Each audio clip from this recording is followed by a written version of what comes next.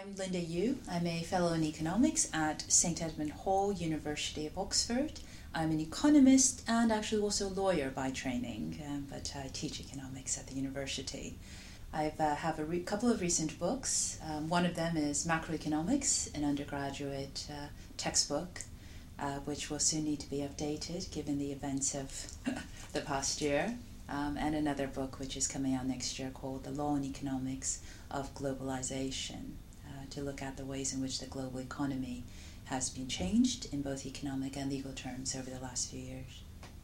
My name is Jonathan Mickey. I'm also an economist by training, although I'm now Director of Oxford University's Department for Continuing Education, which does a range of part-time courses, including online courses, and in fact our most popular online courses on the global economy by Dr. Linda Yu. And I'm also president of Kellogg College. My most recent book's Handbook on Globalization. Well, I think 2008 has been a tremendous year in terms of economic developments. One of the things perhaps that we ought to have a think about is how we got here in terms of the financial crisis. So we know at some point last year, around last summer, the subprime mortgage crisis in the United States really began to take hold. And the most obvious manifestation was, of course, the failure of Northern Rock, which generated the first bank run on a British bank in about a century. Since then, of course, things have only gone from bad to worse. In March of this year, we know that the failure of Bear Stearns, which was forcibly sold to J.P. Morgan Chase, essentially marked the start of the prospect of systemic banking sector failure. And this culminated with the collapse of Lehman Brothers on September the 15th. And that roughly brings us to where we are today in terms of the financial crisis.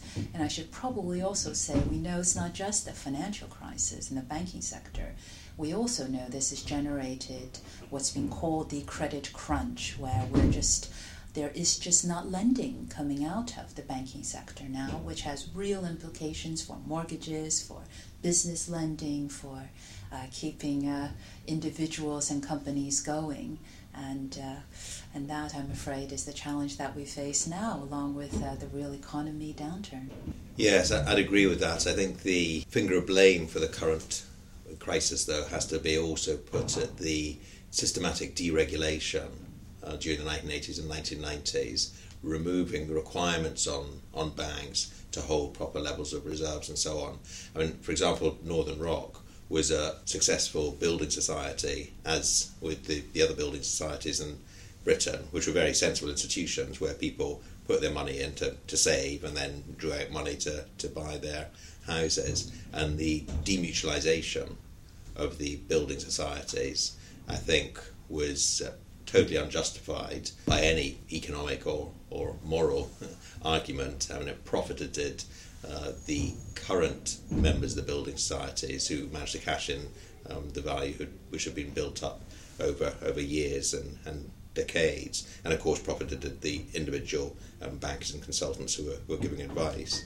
I think if it hadn't been for that deregulation and demutualisation, there wouldn't have been the build-up of such an unsustainable credit-fueled boom which led to this big bust. I think it's certainly the end of Wall Street as we know it, and a British equivalent, though I'm not quite sure what that is. Perhaps the city will not look the same again. I've always found that it's a very unusual circle we've drawn between the 1930s and now, because one of the big parallels with this crisis is that this looks like the Great Depression, banking sector failures followed by real economy downturn, global recession. And one of the interesting things which of course came out of the Great Depression was the Glass-Steagall Act. In the United States, what this did was it safeguarded retail deposits away from investment banking functions. It essentially separated the two. It was in many ways the birth of Wall Street, in the sense of having investment banks which are fueled not by deposits but by overnight lending, short-term lending on overnight markets, the wholesale money market. And of course, with deregulation in the 80s and 90s, Wall Street really flourished, and again the equivalent in the city really flourished on the back of of this. And one of the things which is clearly coming about now is that these investment banks no longer exist. The most prominent ones, Goldman Sachs, Morgan Stanley, they've now become normal bank holding companies, and this is because of the crisis, and it's also because in 1999 the Glass-Steagall Act was abolished essentially by legislation in the United States, meaning that these banks could grow even bigger, including taking on some retail banking functions. So we have these gigantic banks, and I think what then happened was that when they began to have difficulty, we were looking at systemic banking failure, which could threaten the entire credit system. That institutional safeguard separating the investment bankers' more risky endeavors were now not separate from the entire banking system. So in that sense, I suppose the talk now of trying to do something about the crisis, I think, leads us to rethink what's happened to this institutional structure really over the last century. Yes, I think that's right, and I think the point about systemic implications of what's happened is very important, because by that it means that the financial sector, the banking system, is quite different from other sectors, high street shops or car sales warehouses, where if one company goes bankrupt it may not matter, others can take up the business. Whereas with the financial sector, if banks go bankrupt, it can have an effect on the whole economic system, which is of course why both the British and the American governments have stepped in to save banks, not so much because that particular company needed to be saved, but if the banks had been allowed to go under, and AIG Insurance Company in America, it would have had knock-on effects on the wider system. And so the problem is we've had all this sort of speculation and so-called innovation, invention of new financial products to be traded around the world, where the gains from inventing these new products and selling them on have led to huge increases in the personal bonuses being earned by the speculators. The problem is that in theory one might think, well, if an individual or a company is successful, they can profit from it. If they're unsuccessful, they'll lose out, the company will go bankrupt, and so on.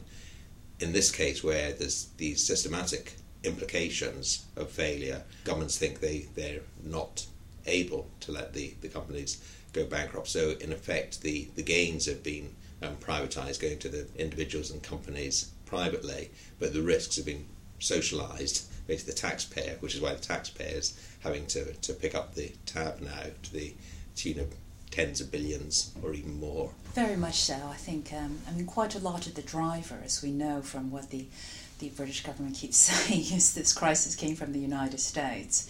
But I think there is something also about the way that the British banking financial sector has developed that makes it a much more homegrown problem. And I think by recognizing the problem, perhaps we might be able to do slightly more in terms of resolving the crisis. We know that these massive bailout packages of banks in the US and the UK have been premised on a few principles. One is recapitalization. The British government came upon this much more quickly than the American government. Two is liquidity. Liquidity is, of course, the fact that as these banks lose market value, as they write down these toxic debts or troubled assets, they are essentially short of liquidity. And thirdly, the government has extended to them guarantees of lending originating now. So this is to try to ensure the credit crunch doesn't end up resulting in lots of corporate bankruptcies and mortgage foreclosures. So these are the steps taken so far by the British government, and the Americans were slightly different. They initially didn't want to recapitalize. They were more intent on buying up the troubled assets, the so-called TARP plan.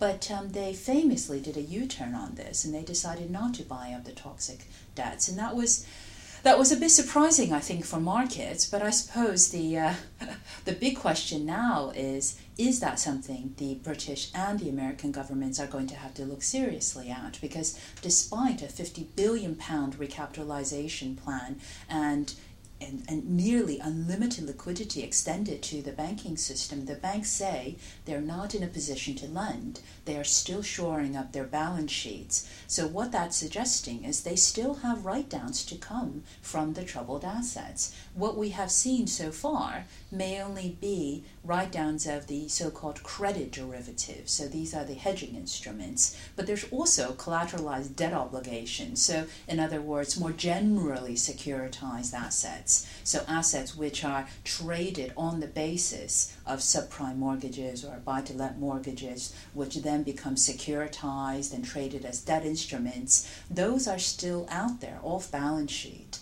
And if those are not written down by the banks or declared, then banks themselves take whatever capital and liquidity there is. They continue to shore up their balance sheets. They refuse to lend. And we are still in a credit crunch despite the billions being poured into the credit system. So the current debate about whether or not the government should give the banks even more money to resolve the credit crunch, I think slightly misses the key point, which is what is going to happen to these troubled assets. We know that keeping them on the books is problematic. That's what Japan essentially did in the early 1990s. They didn't really remove them from the balance sheets of the banks, hoping that the banks could work it through in a kind of rescue plan. But we know that didn't work very well. So I suppose for me, that would be the big challenge at the moment is, will the British government now do what TARP was originally intended to do, force the banks to write down these bad debts, and especially if they own majority shares in lots of these banks like Royal Bank of Scotland, perhaps they are in a position to do that, or perhaps they're not.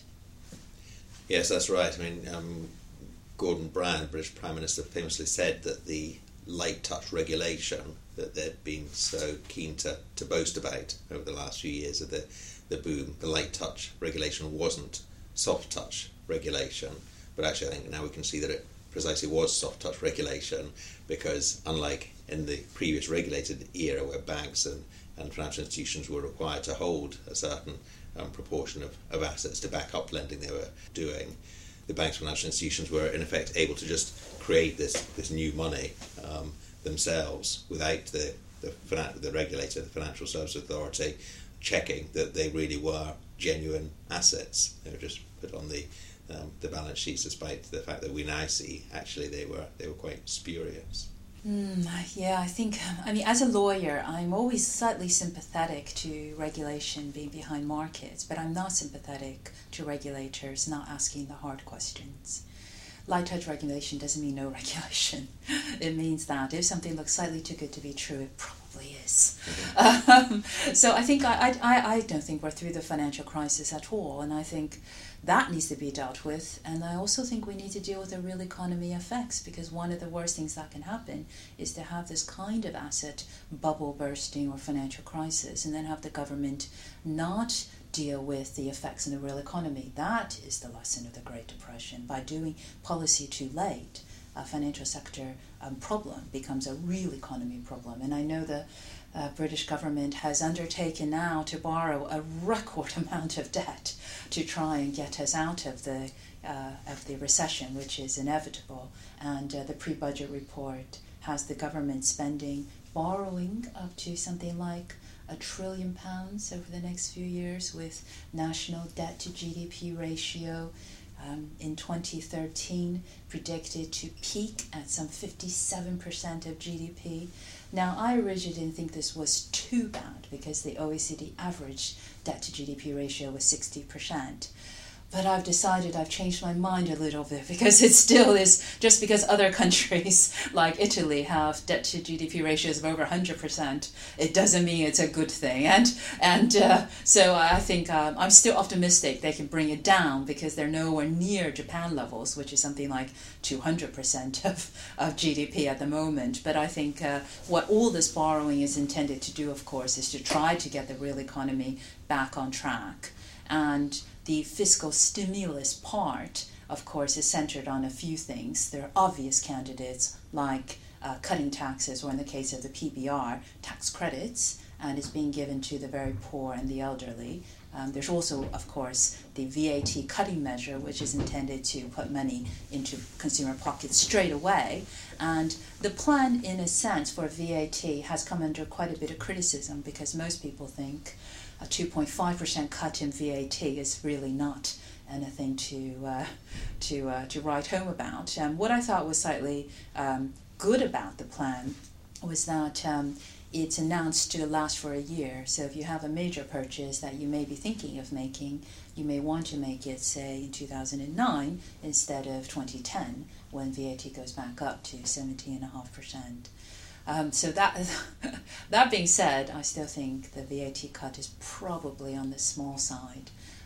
So I'm left to worrying that the stimulus may be less than meets the eye, and we're taking on a whole lot of debt to pay for it. Yes, I mean, there are a number of important issues there, aren't there? I mean, the key to economic one, in going back to economic theory and Keynes's contribution in the 1930s, when we're in that last big slump as to what policy should be. The key economic question is, if the government borrows an extra billion, increases borrowing by $1 billion to spend, what effect will that have on the economy? I mean, obviously, if it has no effect, then it's a worthless policy, and the level of debt to national income will rise. However, if the economy is in recession, there are unemployed resources, idle factories, unemployed workers, and so on. The government borrows £1 billion and spends it to build bridges and roads, as Barack Obama's talking about, and that boosts the economy by, say, £2 billion, then actually the effect is to reduce the debt to national income ratio. So it's very difficult, as economists or policy analysts, to know beforehand what the effect of increasing borrowing will be on the ratio of borrowing to national income. The key question then is to try to target the money that you borrow in ways that will actually boost national income, and so will reduce the borrowing to a national income level. And so then we come to the question of whether cutting VAT was the best way of doing that. And I think it is a difficult question, but I would agree, I think, ironically, that probably cutting VAT by 2.5 percentage points from 17.5 to 15% probably just wasn't enough to make enough of a difference, particularly in the current climate. I've just come back from an afternoon Christmas shopping where prices have been slashed by 20%, 30%, well, obviously 50% in Woolworths, but even in other shops, successful shops, prices have been slashed by 20% or so. The 2.5% may not make up much of a difference. Plus, there's a lot of organisations where the cut doesn't really make any difference because they pass the VAT on anyway. On top of that, there's a lot of extra work and effort and cost put onto businesses, including small businesses, to change all their prices, and then they'll have to change them all back in a year's time and so on. So I think perhaps if it had been larger, 5% cut, then it would have been worth all the hassle of doing it. As it was, perhaps they would have been better using that 12 billion or so on direct intervention measures, as is being talked about more in the States, but also as the rest of the package did. I mean, they did bring forward winter fuel payments to pensioners and so on, which probably will have a bigger and better impact than the VAT cut itself. The VAT threshold is quite interesting because the EU requires VAT to not fall below 15%. So I think in a sense this kind of leads us to think about the kind of spillovers at the European level, because it's certainly not just the UK which is concerned about the stimulus. It's also, efforts have been put forward at the European Union level to try and do this. And I think the economic rationale for it is quite good. And this is something that the UK Prime Minister Gordon Brown has certainly advocated, which is when you boost your own economy, part of that spending goes on to imports. So that actually benefits the country which sells to you. If all countries coordinated their fiscal stimulus and their loose monetary policy, cutting interest rates, boosting their economy, then that spending would also fall into your exports. And so you get this nice coordinated fiscal and monetary policy boosts to these different countries, which of course has a much larger effect than if countries were to do this in isolation. I think one of the interesting facets about state ownership, of which there are many, of the banking system, is it going to affect the bank's lending practices? We're very concerned about that because we don't want the credit crunch to result in bankruptcies, if we can afford it, of good companies.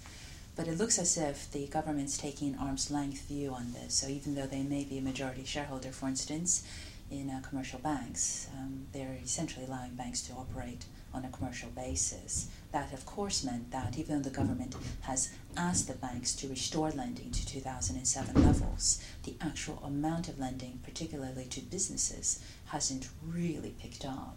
And that's why the current debate about banks wanting more money in order to do this. And I think the real concern here is clearly what happens to businesses in short supply, needing liquidity, needing credit. So I think that the real concern here is what happens to businesses which just need that extra bit of credit to get them through certain periods. For instance, I heard that the Queen's Tailor has had to declare bankruptcy because of the credit crunch. But I suppose the big headline news item of this time is Woolworths shutting down after 98 years. Although I suppose I would question whether or not it's a victim of the credit crunch or whether there was something more fundamental with Woolworths brand and shops that has caused it to essentially go under. Yes, I mean, there is an argument that economic slumps and even crises are a necessary part of capitalist development, and it's good because it can wipe out the inefficient firms and so on, and help subsequent recovery. I mean, the problem with that argument is if you look at the companies that do go bankrupt in recessions, there are some, maybe it's unfair to pick on Woolworths, but there are some that you think, well, maybe they just weren't very successful and dynamic companies, but there are thousands others you can see which are very successful, potentially dynamic companies, but who just had credit withdrawn and collapsed for no good reason, would have probably gone on to be very successful companies. So it's a very costly process. There's plenty of perfectly good firms are just bankrupted because overdraft facilities are withdrawn or credit which normally would be provided isn't. And it is strange that the government's spent so much of our taxpayers' money buying shares in the banks to the extent that they're in effect nationalised, they're majority owned. They complain on television that the banks aren't behaving properly, and yet they're the owners and they're not telling the banks what to do, or they're not running the banks in the country's interests. And it's not as if the public sector doesn't have experience of running financial institutions and banks, as well as other organisations, and obviously universities, local authorities, hospital. The NHS is Europe's largest big employer, all very well managed and run in the public sector. But also the Bank of England was nationalised in the 1940s and has been run in the public sector since. And there's plenty of good examples of public sector banks in Britain and elsewhere providing credit for industry. And I think that's what the government should be doing with the banks that they now do own, making sure that they do people on the board to ask the difficult questions, which, as we know, is part of the problem of why we got here in the first place, that the Financial Services Authority, the regulator, wasn't asking those difficult questions. There are plenty of people government could put in onto the boards of the banks to ask those questions and to ensure that credit is provided to companies for productive use in the UK economy, as opposed to unsustainable speculation, which has happened over the last few years. I worry that if they don't, we could see unemployment rise dramatically as the economy goes deeper into recession. The government's projections for its budget and for its spending in the economy is that the UK economy will turn around in the second half of 2009.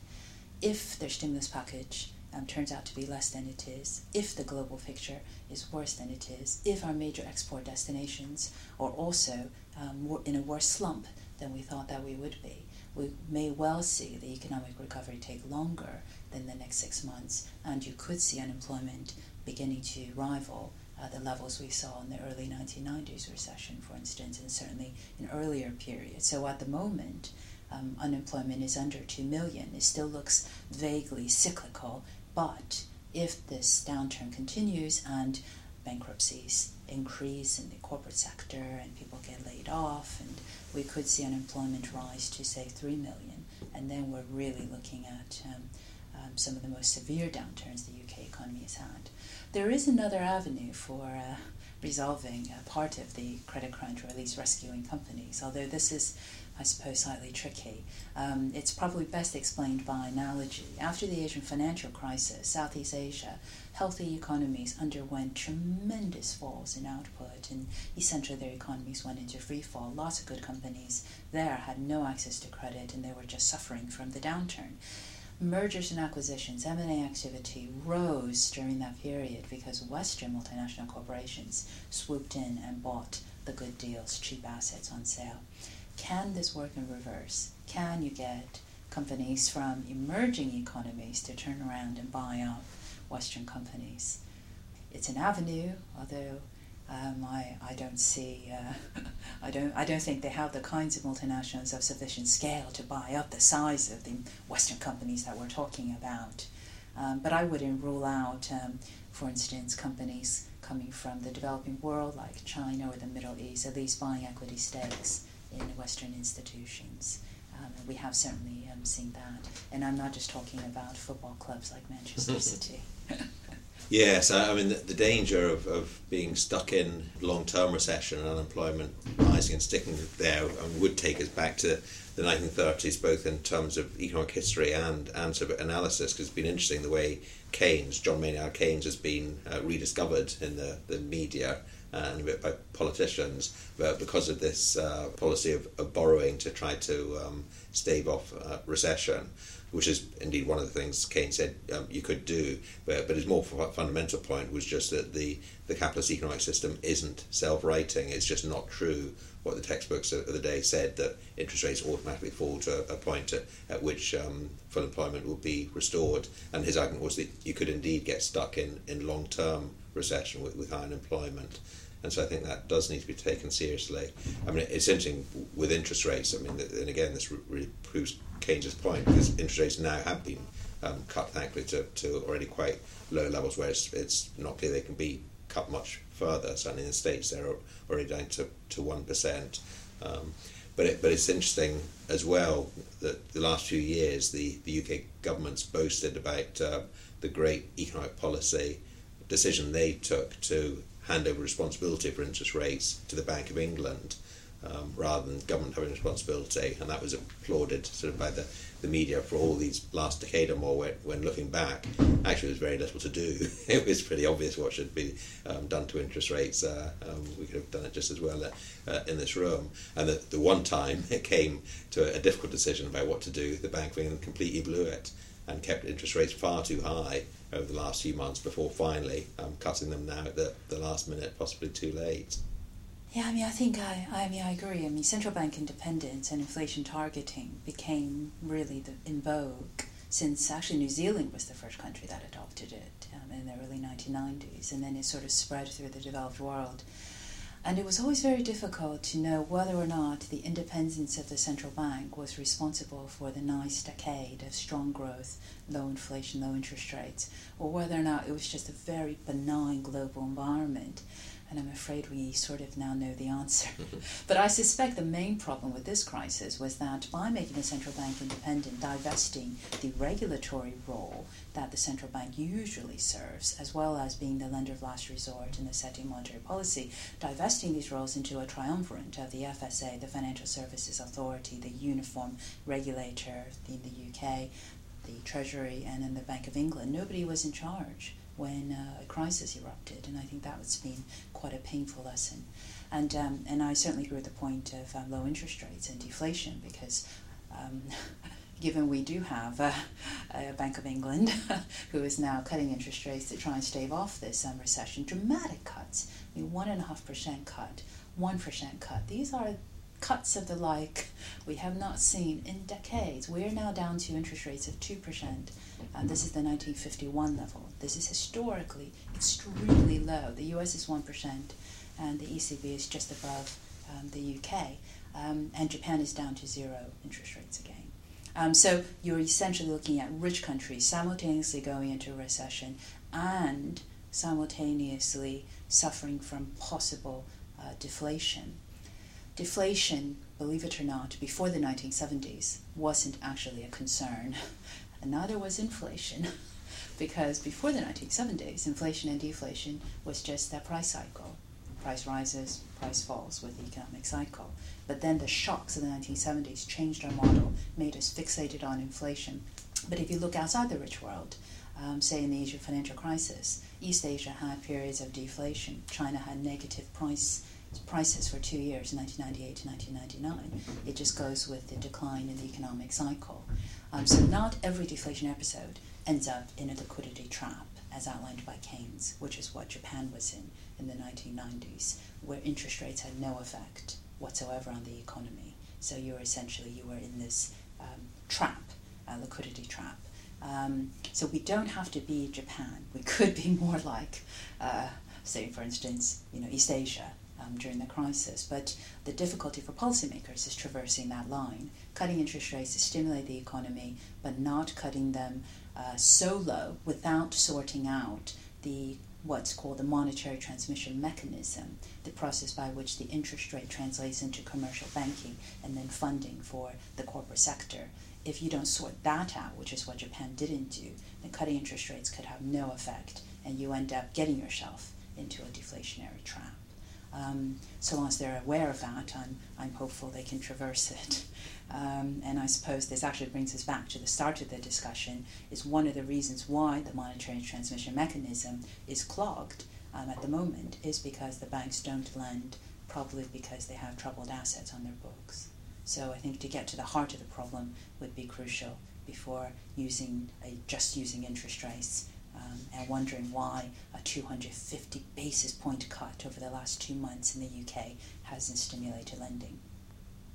Yes, that's right. I mean, having very low interest rates is sometimes described as pushing on a piece of string and wondering why nothing's happening at the other end. I mean, it's argued that having very low interest rates is no good if no one wants to borrow. We've got the additional problem at the moment that although we've got low interest rates, even where companies do want to borrow, the money's not being made available to them at those interest rates. It's no good having low interest rates if the borrowing's not being made available. So that's one problem. And then the other problem is this pushing on a piece of string point, that there's no good having low interest rates and even availability of credit if there are no companies out there who are confident enough that the economy is going to pick up and growth restore in order to invest now to start producing more goods and services. If people think that the economy is going to continue in a downward spiral, then that can be self-fulfilling, which again comes back to the point about the budgetary impetus the government tried to give the economy, which they might have to repeat again in a couple of months' time. The key thing is to be seen to be doing things which will stimulate the economy, so that other companies will then start increasing their investment in order to produce, to supply the companies that they think will be demanding more inputs as the economy picks up. I mean, that's the sort of Barack Obama point about building bridges and so on. Then the companies that provide parts for bridge building will be more confident about investing and keeping in production. I think the US analogy is actually quite a good one in many ways, because the US had already done a fiscal stimulus package which is worth just over 1% of US GDP, which is considerable, but is clearly not enough. So the UK has just put forward this fiscal stimulus packages of a similar magnitude, but is it going to have to do another one? The US is certainly contemplating another one. While one can argue the US went into recession December 2007, and so their recession is already longer than what it is for European countries, but I certainly wouldn't rest my laurels on that point. And instead, I think that the plans that Barack Obama has put forward to create some 2.5 million jobs, and especially to push green investment, so a Green New Deal is how it's been described, formulating a low-carbon economy. This kind of spending tends to be quite good for employment and, as Jonathan said, quite good for businesses if it can be done quickly enough to turn the economy around, and of course, secondly, if it's needed. And if it's green, I would argue it's probably more likely to be needed, because one of the other problems with Japan is that they tried this, but they built infrastructure which was unneeded. They have very good infrastructure in Japan. But for the UK, certainly investment in infrastructure in transportation is very much needed, and hopefully perhaps there would be more of a push for the next stimulus to go after an Obama-type plan and begin to modernize some of the very old infrastructure in Britain, which could certainly use that kind of investment. Yeah, I think that's absolutely right and extremely important. I mean, I would say it would be worth the government bringing forward now a major package, but 100% devoted to a Green New Deal, and that's important for a number of reasons. I mean, all the ones that Linda's just said, but also the key point to get out of recession is that consumers and crucially businesses really believe that growth will pick up next year, the year after that, and the year after that, and so that they start raising their investment so that they won't lose out. And looking at economic history over the long run, 100 years or so, I mean, there are short booms and slumps every few years, but also the do seem to be quite long periods of economic expansion, 20, 30 years, and then sometimes downturn. And the long periods of economic expansion, I think it's been argued quite convincingly, tend to cluster around a series of major innovations and products, the motor car and associated goods in the 1950s and 60s and so on. And looking over the next sort of 10, 20 years, it does seem, as the daily news on the global warming, climate change seem to be ever more convincing that there really is an extremely serious problem looming very, very large. I think a Green New Deal could be seen to be not something just for a few months, which might then peter out, but actually something which will have to be repeated and stepped up continually, over the years, next year, the year after that, and the year after that. So if the focus of the recovery could be on that, I think it would give individuals and companies confidence to invest in order to establish themselves in that area of the economy and invest to take part, if you like, in that creation of green industries.